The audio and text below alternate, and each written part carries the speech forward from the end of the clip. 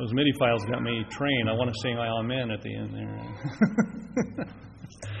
Okay, our New Testament reading for tonight is the Gospel of Mark, chapter 13. We're continuing on here in Mark 13. It really parallels a lot of the things we've been looking at in the book of Revelation. So I want to continue here. We're going to begin reading at verse 24, but our text tonight will be verses 28 through 31. So let's hear the word of the Lord, Mark chapter 13, beginning at verse 24. But in those days, after that tribulation, the sun will be darkened, and the moon will not give its light. The stars of heaven will fall, and the powers in the heavens will be shaken. Then they will see the Son of Man coming in the clouds with great power and glory. And then he will send his angels and gather together his elect from the four winds, from the farthest part of the earth to the farthest part of heaven. Now learn the parable from the fig tree. When its branch has already become tender and puts forth leaves, you know that the summer is near. So also, when you see these things happening, know that it is near, at the doors. Assuredly, I say to you, this generation will by no means pass away till all these things take place. Heaven and earth will pass away, but my words will by no means pass away. But of that day and hour no one knows, not even the angels in heaven nor the Son, but only the Father. Take heed, watch, and pray, for you do not know when the time is. It is like a man going to a far country, who left his house and gave authority to his servants, and to each his work, and commanded the doorkeeper to watch. Watch, therefore, for you do not know when the master of the house is coming, in the evening, at midnight, at the crowing of the rooster, or in the morning, lest coming suddenly he find you sleeping. And what I say to you, I say to all, watch. Let's pray. Father, we do thank you for your word, a word that we know is true, a word that is firm, never changing, a word that we can place our lives upon. And so, Lord, we pray that you would help us this night to hear that word, and may it touch our hearts and souls through the work of your Spirit, for we ask it in the name of your Son. Amen.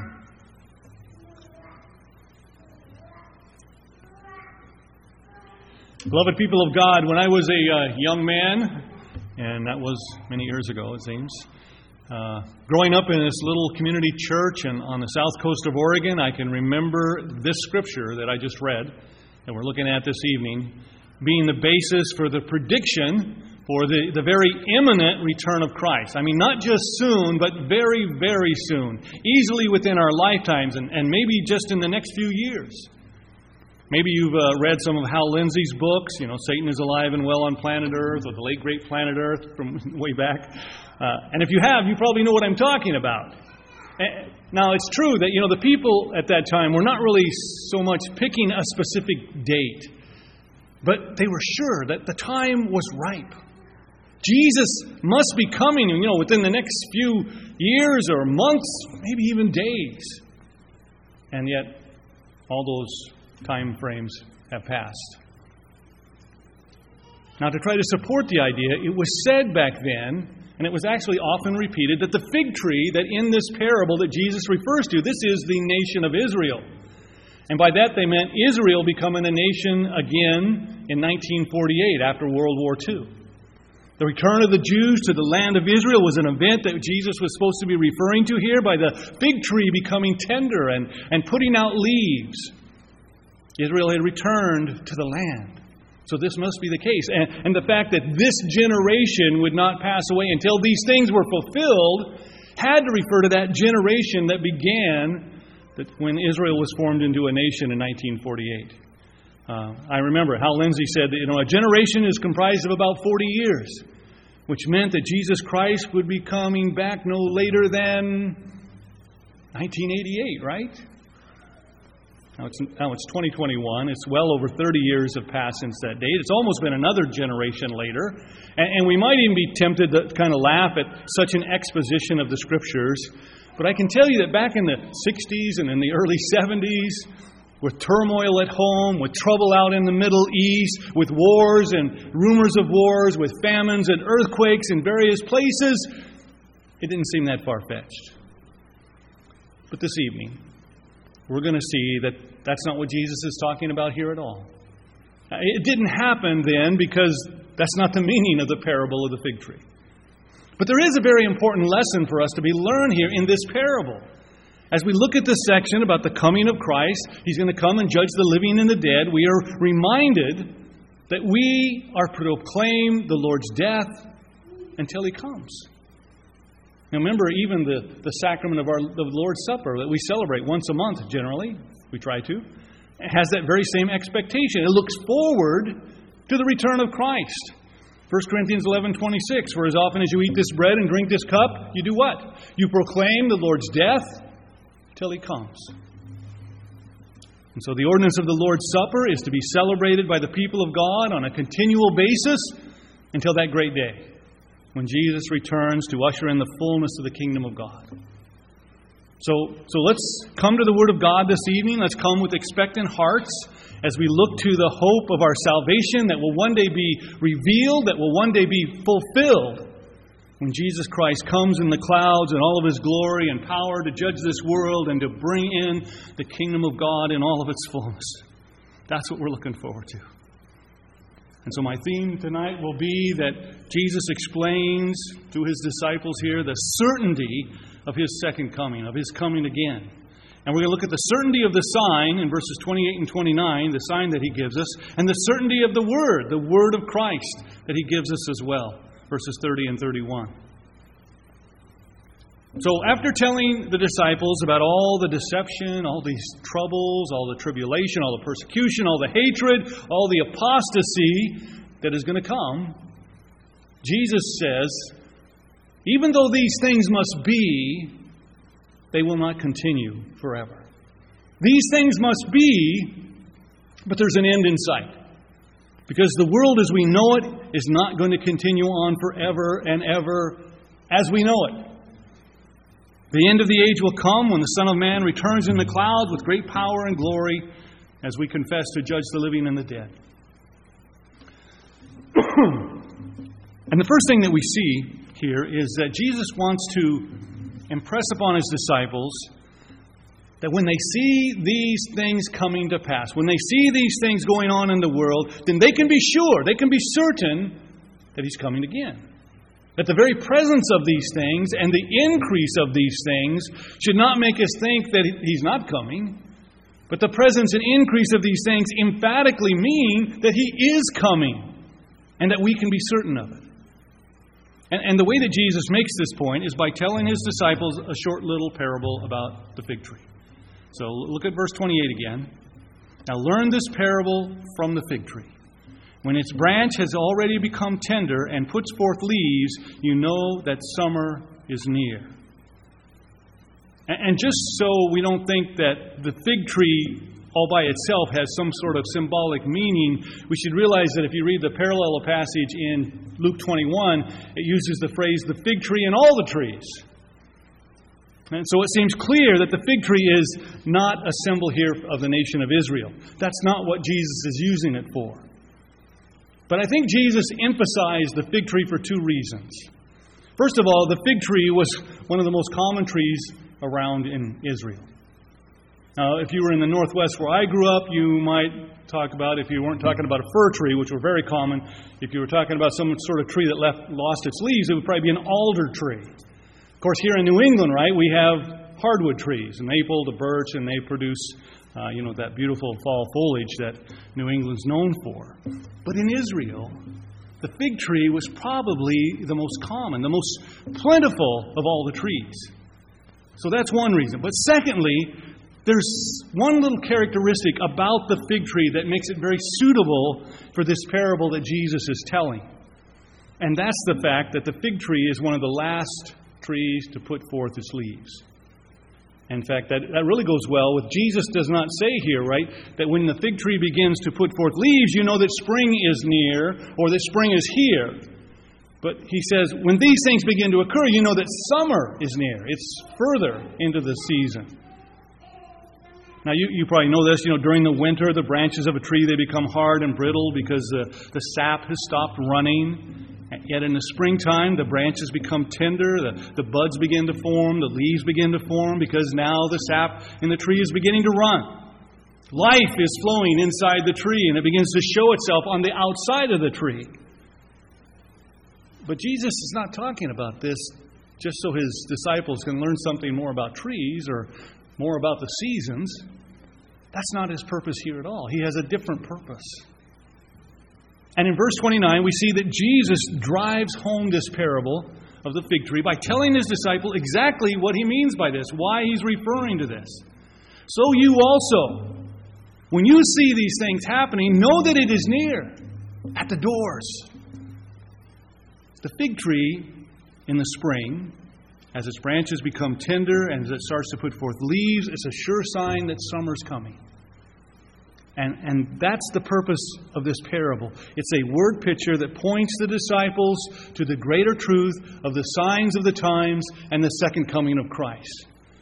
But maybe we should ask the question here. What does Jesus mean by these things? What things is He talking about? Well, he means the very things that He's been speaking of already. He means the deception, the trouble, the tribulation, the persecution, the hatred, the apostasy. These things are coming. But these things are signs that the Son of Man, that Jesus Christ, will come in great power and glory. The word "it" in that phrase, know that it is near, it could even be translated He. Know that He is near, referring to Christ Himself. And how near is Jesus when we see these things happening? He says He's at the doors. He's at the gates. Which means He's just outside. He's ready to come in. And so there's a comfort here for us. Because all of these things that we see happening in this world, they might cause us to despair. They might cause us to be depressed. They might cause us to fear. And yet Jesus says they should really make us rejoice.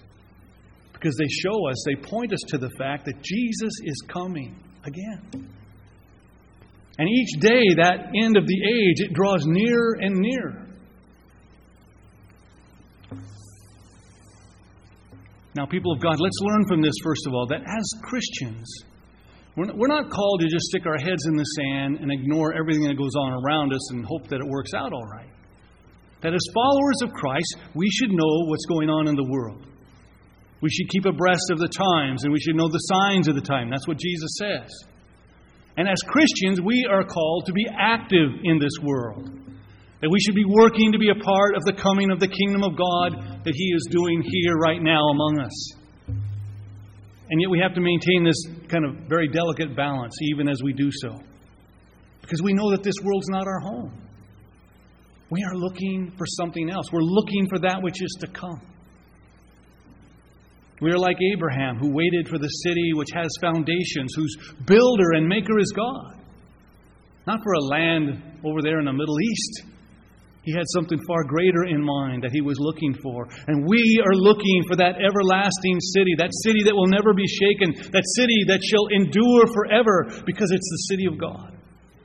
That's what we're looking forward to. But we have also been placed here on this planet at this time by God to be a part of His work in this world.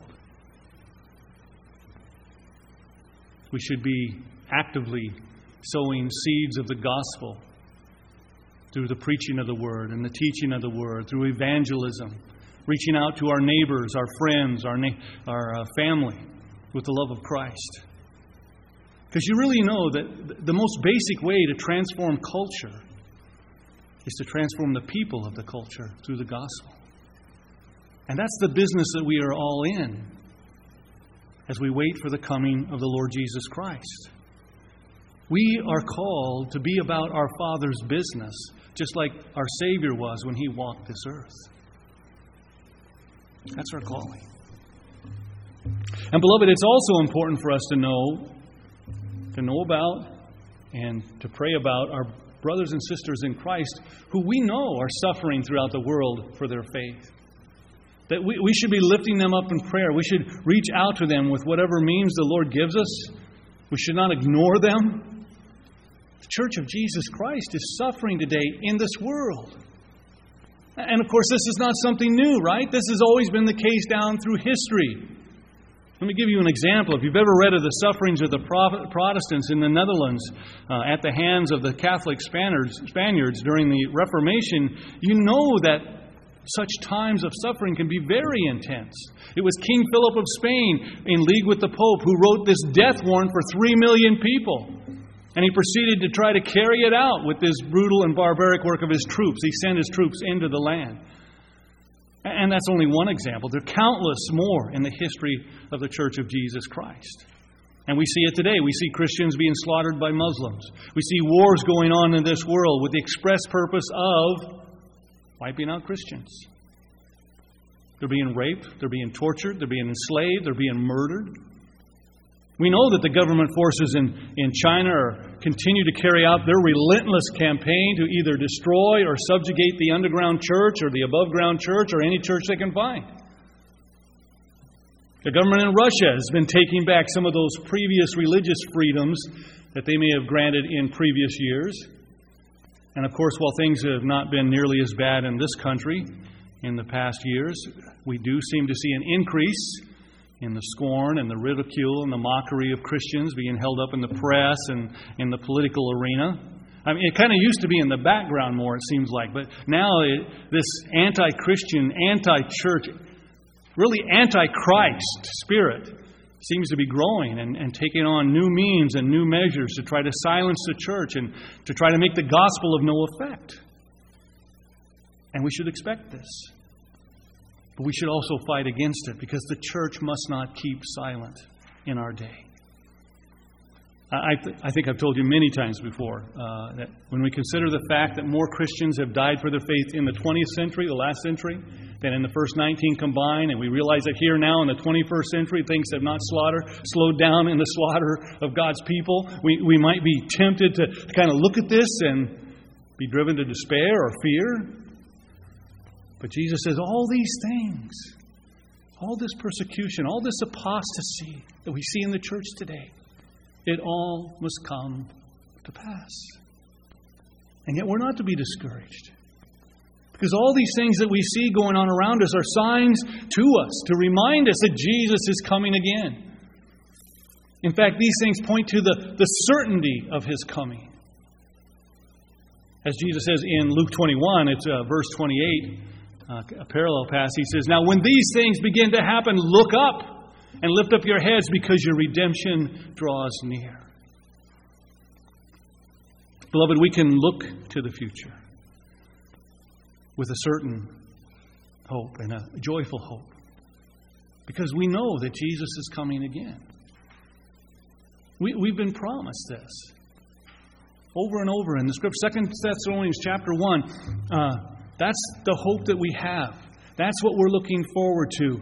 2 Thessalonians chapter 1, verses 7 through 10. I'm going to read this, but I want you to notice that twofold purpose of wrath or punishment and redemption and rescue for God's people. Wrath for the wicked, redemption for the righteous. 2 Thessalonians chapter 1, 7 through 10. When the Lord Jesus is revealed from heaven with His mighty angels, in flaming fire, taking vengeance on those who do not know God, and on those who do not obey the gospel of our Lord Jesus Christ. These shall be punished with everlasting destruction from the presence of the Lord and from the glory of His power when He comes in that day, and here it is, to be glorified in His saints and to be admired among all those who believe. That's our certain and unfailing hope in Christ. And these signs that we might fear, those are signs to us of the certainty of His coming. Now, not only do we see the signs of the times pointing to the certainty of the second coming of our Lord Jesus Christ in great power and glory, but we also see that the Word of God itself points us to the certainty of this second coming.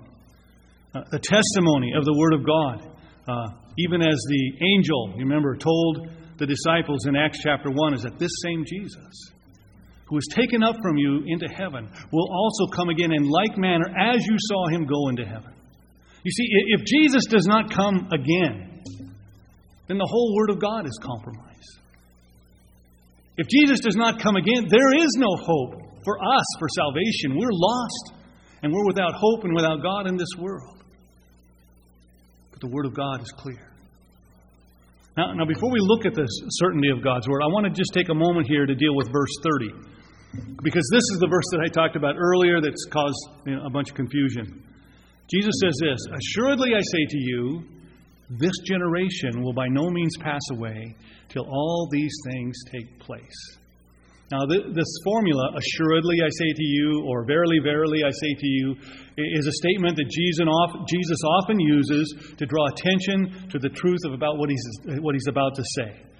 That it's a phrase that Jesus uses many times to remind us that the truth of God cannot and will not be changed in the very least. But the real question here, of course, with this verse has to do with, what does this word generation mean? Is Jesus talking about a 40-year period of time that separates one generation of people from another? And if he is, well, wouldn't that be speaking really of that present generation that's alive right there and then with Jesus? Now, we do know that the destruction of Jerusalem, which is bound up in all these things that Jesus is saying here, we know that the destruction of Jerusalem did occur within 40 years of this time when Jesus said this. This is about 30 AD or thereabouts, and the Romans will come and destroy Jerusalem and the temple in AD 70 under the Roman general Titus. So that's within that. But the destruction of Jerusalem doesn't fit everything that Jesus is talking about here. Not everything that Jesus says here will come to pass with the destruction of Jerusalem. There's still more that must occur, especially His coming again. And of course, no generation of mankind could see both of those events.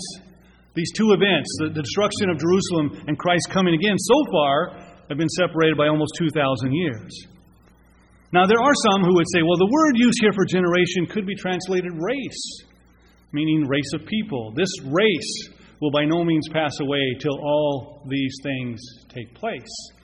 And that could refer to the Jewish race that continues to this day, right? In fact, if you kind of think about it, this is truly one of the wonders of the world. No people have survived like the Jews. No people, especially a people without a country for hundreds and hundreds of years, have maintained their identity like the Jews have. And they've continued in spite of all those who tried so hard to wipe them out. You could also say the same thing about the race of believers. And maybe that's what the word generation refers to here, to believers. God has marvelously preserved His church down through the ages. But as remarkable as that preservation has been, I don't believe that's what this is referring to either. If you look up the word generation in a concordance, you will see that it almost always is used in a negative sense, especially by Jesus.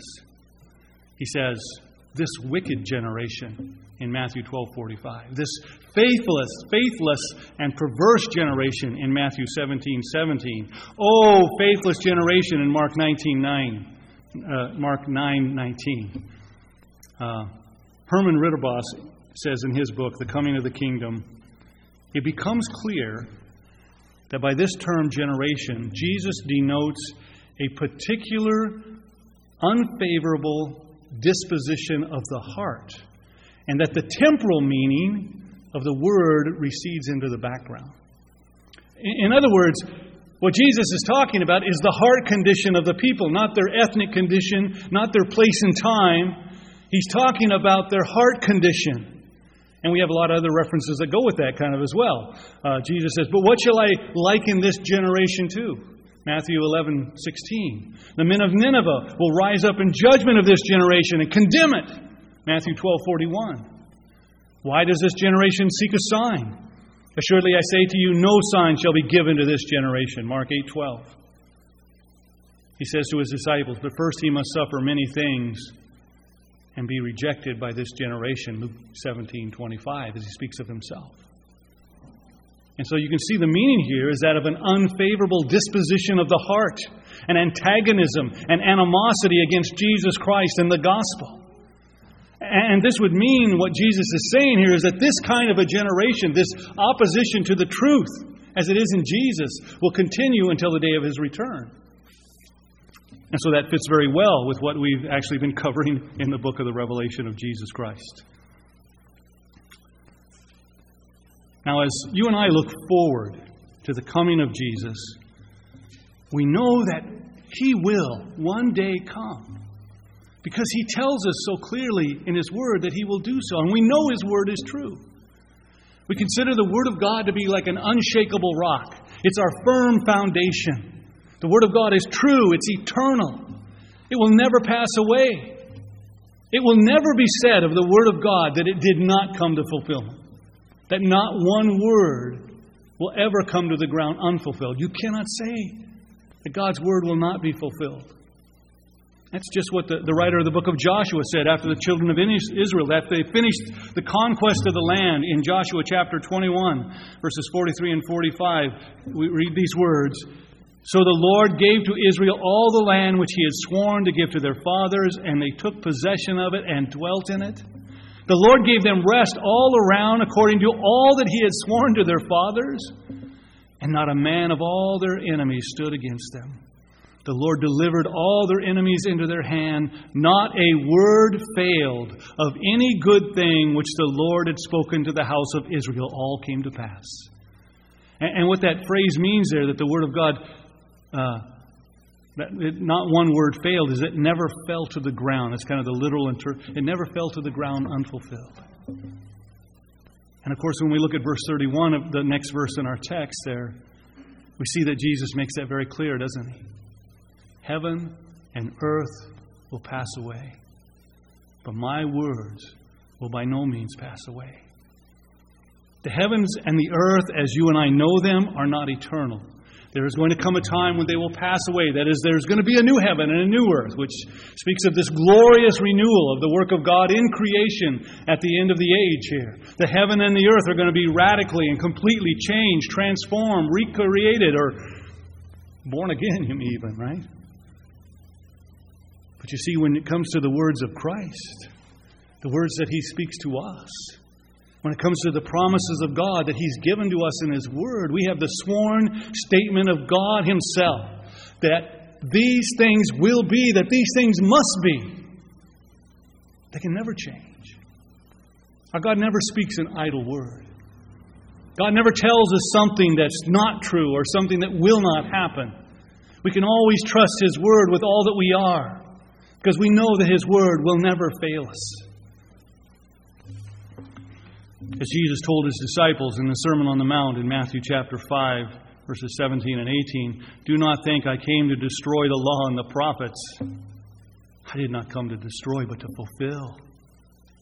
For assuredly I say to you, till heaven and earth pass away, one jot or one tittle will by no means pass away from the law till all is fulfilled." So not even the slightest stroke of the pen, not even the dotting of the I or the crossing of the T in the Word of God will fail to come to pass, because God has spoken it. And therefore we can be sure that it will be so. Not one word of God will ever fail us, His people. It is as the Apostle Peter says, 1 Peter chapter 1, verses 24 and 25, and he's quoting the prophet Isaiah that we used for our call to worship tonight. "All flesh is as grass, and all the glory of man is the flower of grass. The grass withers, and its flower falls away. But the word of the Lord endures forever." Now this, and he adds this comment, "Now this is the word which by the gospel was preached to you."